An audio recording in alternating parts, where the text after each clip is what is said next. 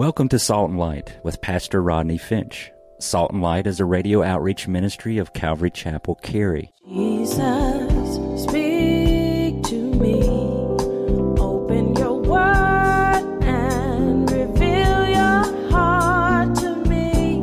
Salt and Light is a series of verse-by-verse studies through the Bible, focusing on its practical application to our everyday lives. Salt and Light is recorded live at Calvary Chapel, Cary in Apex, North Carolina. Stay tuned. At the end of the program, we will give you information on how to contact us, so be sure to have a pen and paper ready. Today, Pastor Rodney will be teaching a special topical study on the Holy Spirit, so grab your Bibles and follow along. Now with today's teaching, here's Pastor Rodney. We've been talking about the Holy Spirit.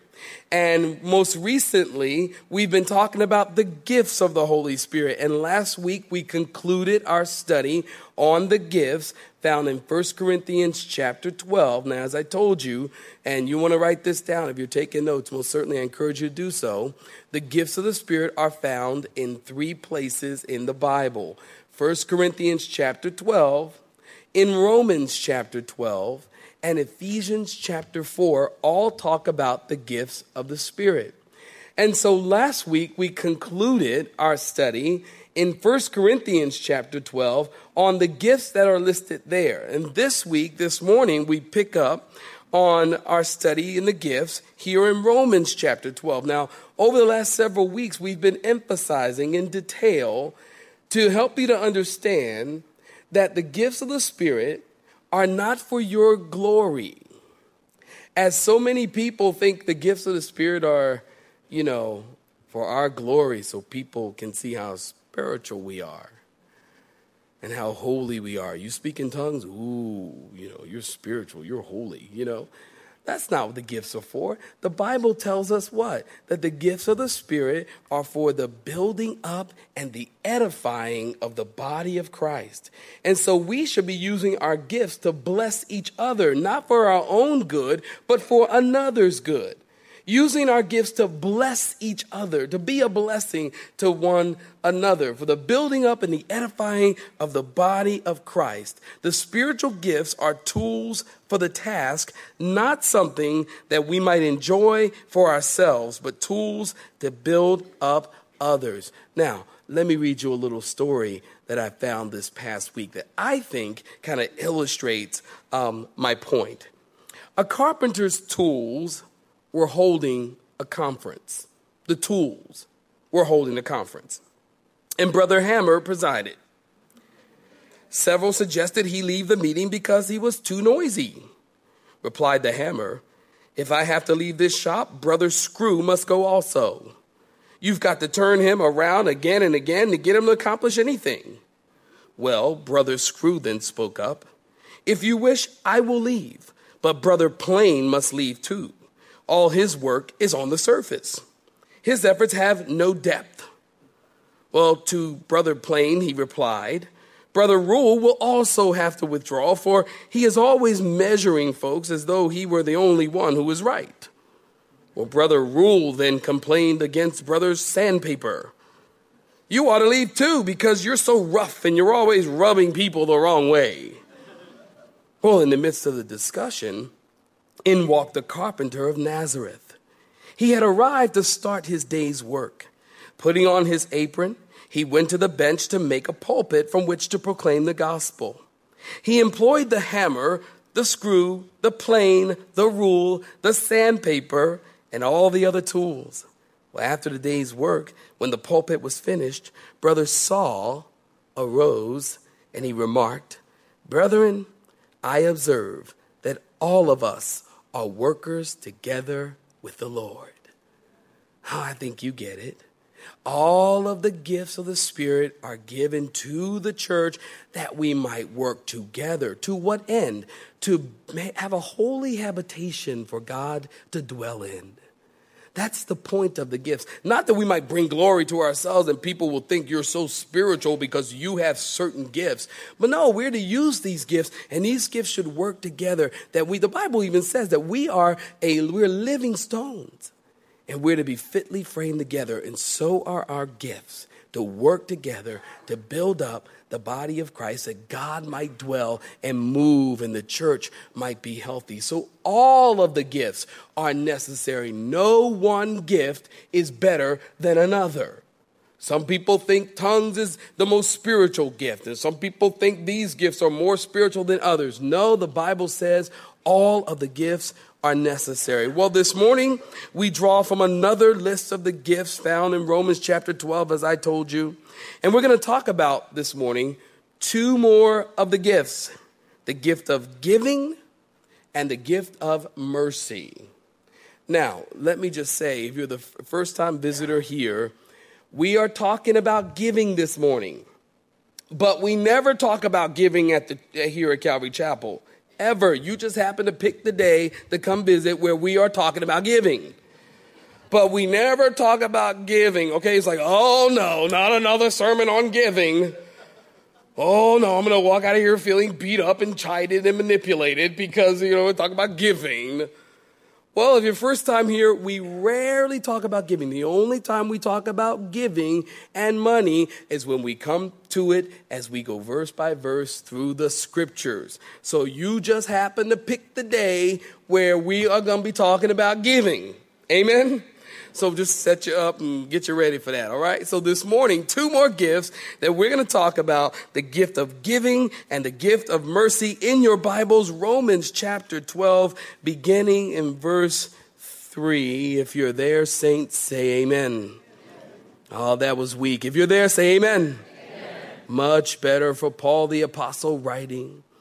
In verse 3, he says, "For I say, through the grace given to me, to everyone who is among you, not to think of himself more highly than he ought to think."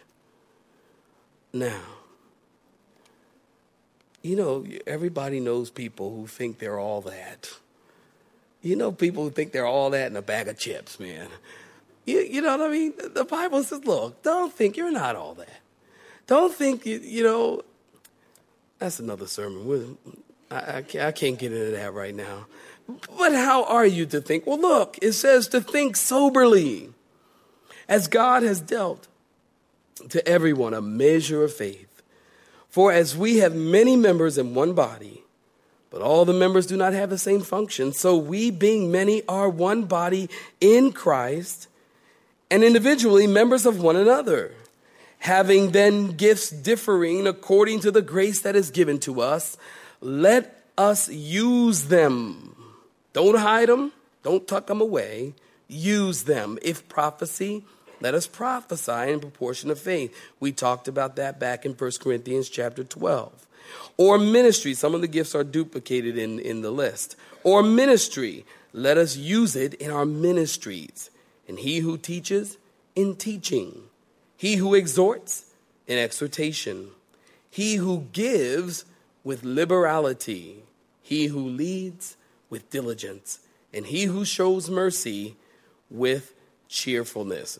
The gift of giving, I like to describe this gift as the supernatural ability and desire to give to God and to give to others.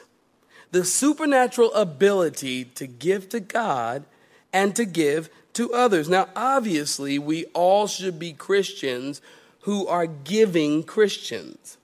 All Christians need to give. All Christians need to tithe. I believe all Christians should have tithe and offerings. We should all be giving Christians because Christ gave.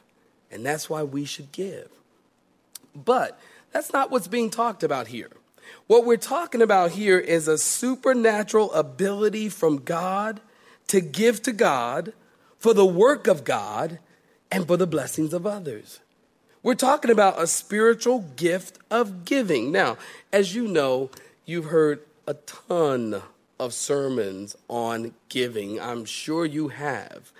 And there is a ton of verses in the Bible on giving. There is so much in the Bible written on the subject of giving. But this morning, I thought I'd simply give you 6 principles on how we should exercise this gift of giving. I'm sure there's more. I'm sure you can find more. But what I like to do is just give you 6 that I think are important of how we should exercise this gift of giving. Number 1, if you're a note taker, this gift should be exercised discreetly. Number 1, discreetly. Jesus gave some very important instructions on the Sermon on the Mount on how we ought to give. It's found in Matthew chapter 6, verses 1 through 4. Jesus said, "Take heed that you do not do your charitable deeds before men, to be seen by them. Otherwise you have no reward from your Father in heaven. Therefore, when you do a charitable deed, do not sound the trumpet before you as the hypocrites do in the synagogues and in the streets, that they may have glory from men. Assuredly, I say to you, they have their reward. But when you do a charitable deed, do not let your left hand know what your right hand is doing, that your charitable deed may be in secret. And your Father, who sees in secret, will himself reward you openly." In other words, Jesus says, when you give, you're not to do it in an ostentatious or showy way. Now, believe it or not, that might sound ridiculous, but some people do. They give for a lot of reasons. That people might see how spiritual they are. People might see how giving they are and look at them, oh, you're so giving, you're so godly. Don't do it in an ostentatious and showy way. Jesus says, don't let your left hand know what your right hand is doing. Now, obviously, I think you understand this. It doesn't mean when you give, hide your left hand behind your back so your right hand doesn't see it. If you knew that, say amen. All right, that's most of y'all. That's a good place to start. It doesn't mean like, hide it and the left hand don't look. That's not what he means. He simply means don't do it in a way for people to be seen. Don't go to the offering boxes on the back wall here in the sanctuary and sound the trumpet while you're writing your check. Come on, come all, watch me write my check. Here it is. Look at all those zeros.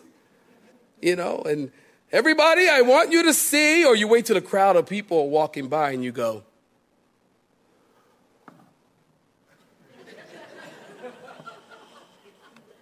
and people go, oh, did you see that really big check they wrote? No, don't do that. The Bible says you ought to give, and it's totally and clearly apart from drawing attention to yourself or to your gift. Now, oftentimes, a person who has this gift of giving, they also have the gift and ability to acquire wealth. I think there are some people like that. There are some people, not all the time, but there are some people who have the gift of giving, but they also have an ability to make money. You ever meet people like that? They just can make money. I mean, they can make money out of pocket lint. I mean, they collect enough of it and they make a sweater. And then they market it, and before you know it, you got Polo Ralph Lauren. I mean, it's unbelievable how some people have the ability to make money. They just have that Midas touch or whatever. And it's these same people, though, that understand that they have this gift of giving, and this gift of giving, as God has given them the gift, and God has also given them the ability to make money, they understand that the work of God is to be financed through what God has given them. And they love doing it. And they breathe to do it because it's a gift from the Spirit. Just like me, my gift is teaching, and I love to teach the Bible. I love it. Jeremiah said it's like fire shut up in my bones. And that's how I feel about the gift that God has given me. Most certainly you feel the same way about the gift that God has given you. So it is true of those who have a gift of giving. They just gotta give. They give and they give and they give because they know that this money is going to further the work of the kingdom. And so they feel it necessary to do it. Don't let your giving be done where people can see, Jesus said. Number 1, discreetly. Secondly, the gift should be exercised, here's a biggie, according to ability. Now that's a biggie. Deuteronomy chapter 16, verse 10, listen. Then you shall keep the feast of weeks to the Lord your God with the tribute of a freewill offering from your hand, which you shall give as the Lord your God blesses you. Ability. And then if you jump down to verse 17 of that same chapter, it says, every man shall give as he is able, according to the blessing of the Lord your God, which he has given you.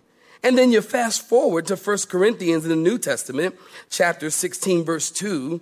On the first day of the week, Paul said, let each one of you lay something aside, storing up as he may prosper, that there be no collections, Paul says, when I come. Your giving should be according to ability, and no two people are required to give the same amount.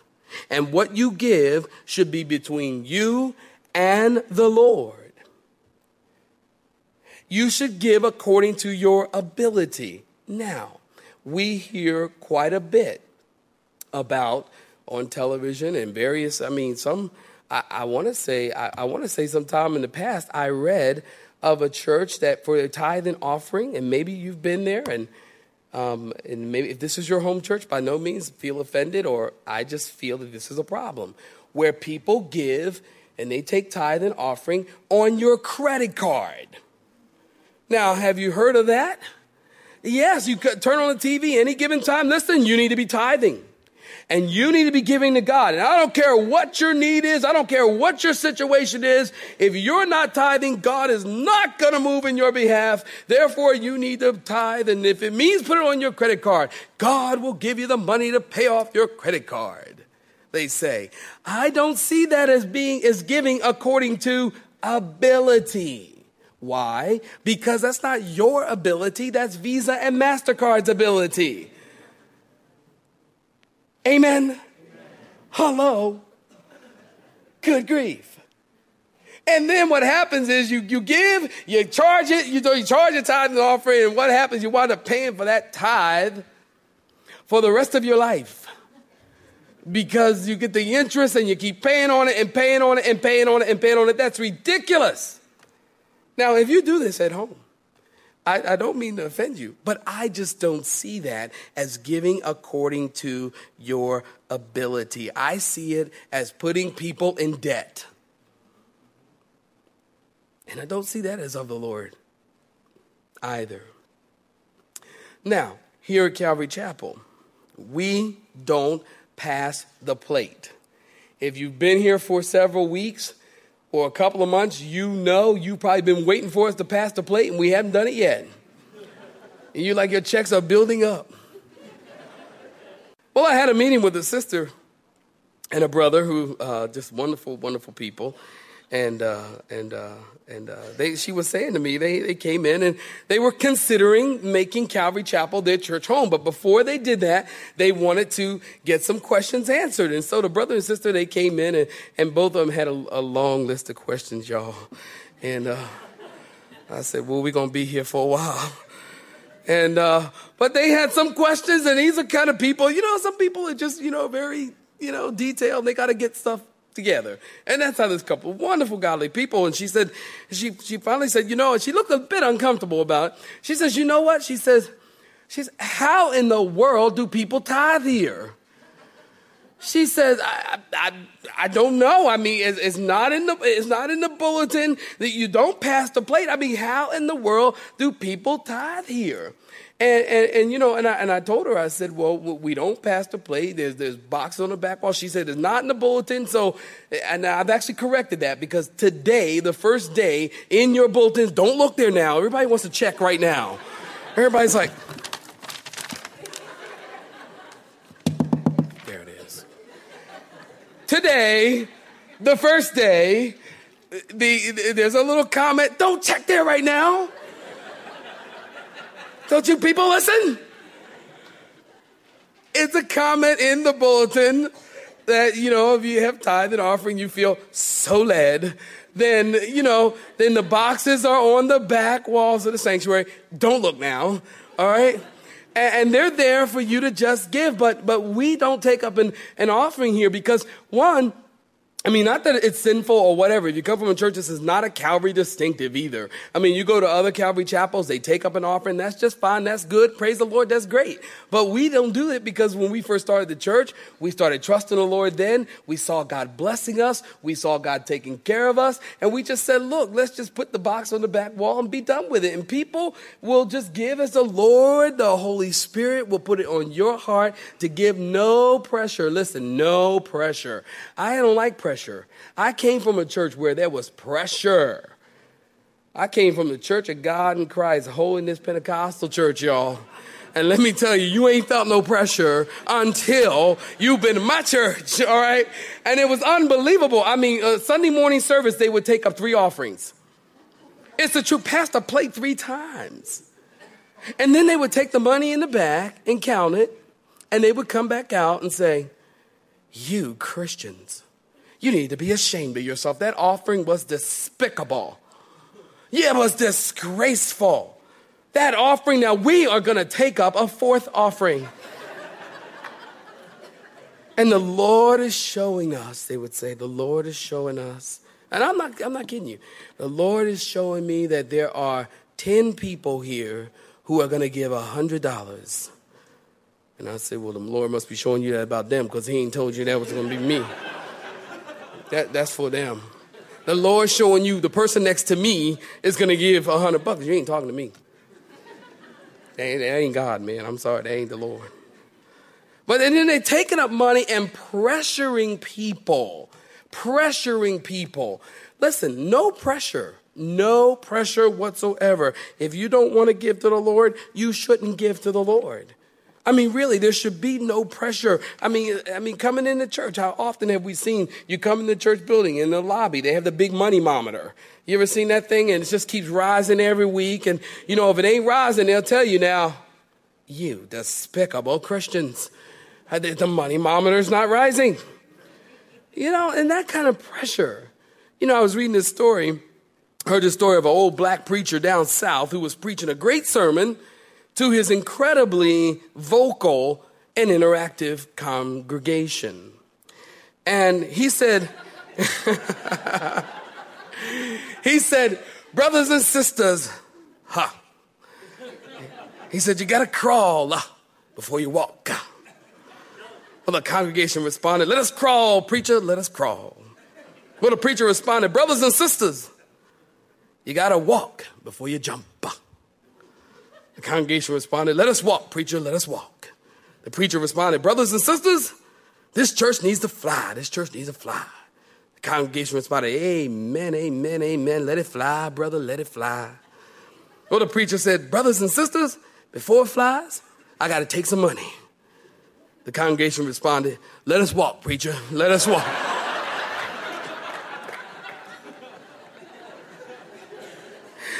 Look, no pressure. No pressure. Give according to your ability. No pressure. Well, not only give discreetly and according to your ability, but also thirdly, if you're taking notes, you should give willingly. That's a biggie. We don't have time to look at all the verses this morning. I've got a ton of them, but I'll just give you a couple so you can go away and do your homework. Exodus chapter 25, verse 2. 2 Corinthians chapter 8, verse 12. For there is first a willing mind. It is accepted according to what one has, and not according to what he does not have. And then we should read the next point, not only willingly, but this next point goes hand in hand. The gift of giving should be exercised cheerfully. Cheerfully. 2 Corinthians chapter 9, verse 7. So let each one give as he purposes in his heart, not grudgingly or of necessity. For read it with me, you guys. For God loves a cheerful giver. That word cheerful in the Greek language, it means hilarious. God loves it when you just write your check and give hilariously. It just means hilarious. I mean, it means deep, right? Deep, man. It means hilarious. It means with joy. It means with excitement we are to give cheerfully.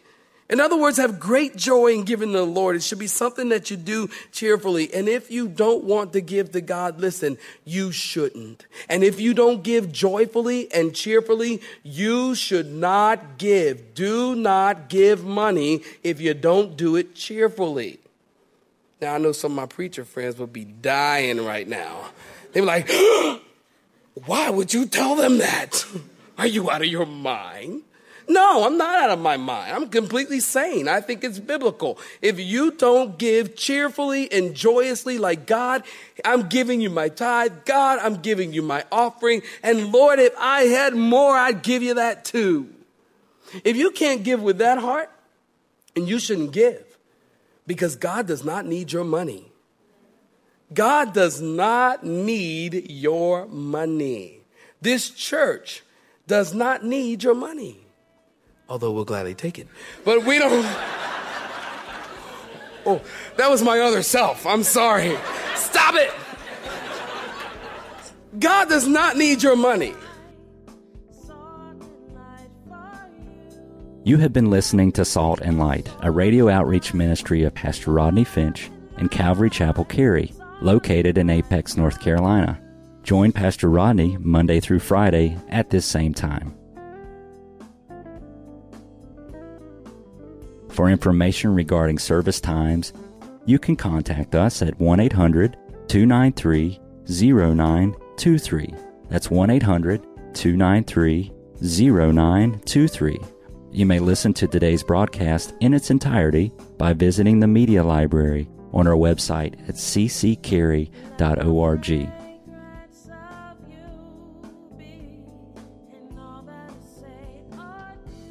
We would like to thank you for tuning in to Salt and Light and pray that you have been blessed. Until next time, may you be salt and light. Let me be a salt.